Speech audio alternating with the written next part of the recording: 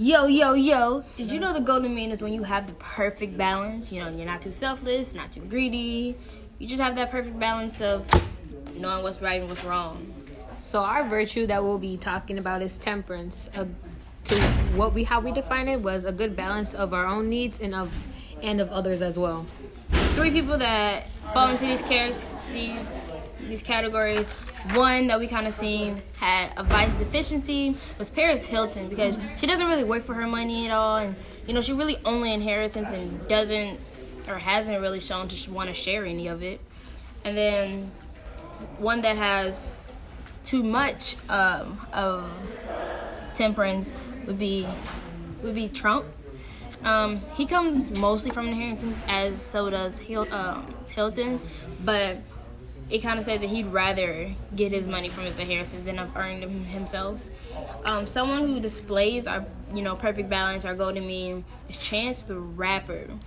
Throughout his career, especially when he was starting out and everything, he's very known for donating millions of dollars to charity, and it's all willingly, and he goes out of his way to help other people.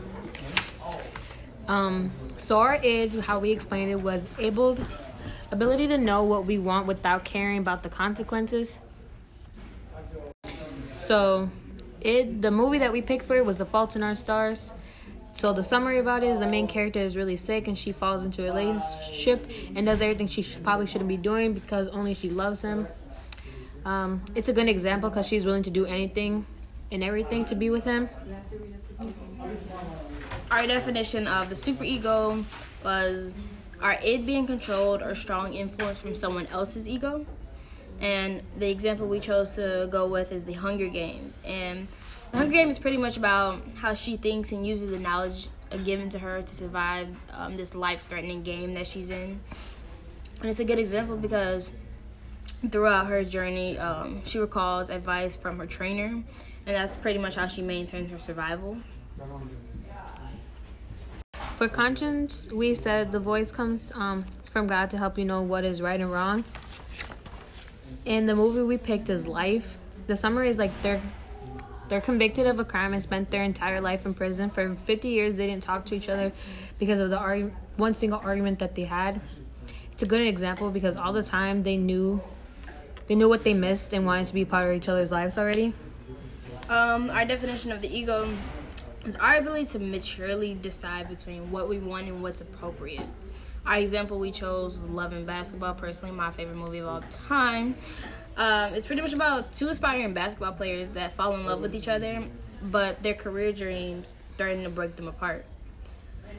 This is a good example because they want each other, but also trying to be realistic about the reality that they face.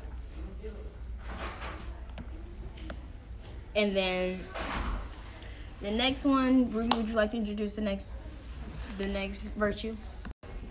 So the other virtue that we'll be talking about is fortitude, and how we define it is to know when it's appropriate time to be the bravest out of anybody and everything. 3 people that we have that demonstrate fortitude. Really, I think it's kind of obvious. The ones that have a deficiency are our babies. They really, most of them anyway, can't really be brave or do anything courageous. Unless you got a crazy kid. Right, they're just not really developed. They're not really developed enough. Someone that kind of had an excess amount of fortitude was Merida from Brave, which another movie, Brave. That's kind of the point of it. She's overly brave about everything except the bear. That's her only kryptonite. The bear, she just was not. Because she turns her mom into a bear, so she's scared that her mom might stay like that for the longest. Okay. And someone who demonstrates the golden mean is Malala. I'm sorry. She strived to better herself and others despite the harm that came her way. That was just very brave, but also knowing the right time to do it.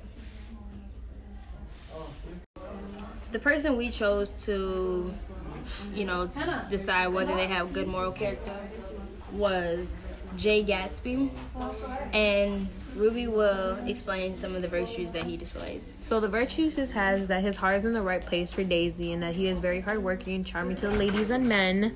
Also, somewhat he is very selfless to some people and to some situations. But on the other hand, some of the vices he displays is that he's sometimes selfish. His id really ultimately overpowers everything.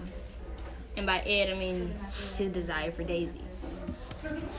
So we said that he has a bad moral character because he has very good intentions but acts on them very badly and poorly. His only value is Daisy because his love for her and he has love and desire for her. He doesn't care about the thoughts or feelings of anybody else or anything else when he's trying to like get to her and get her. Thanks for coming to our TED Talk, man. Yeah.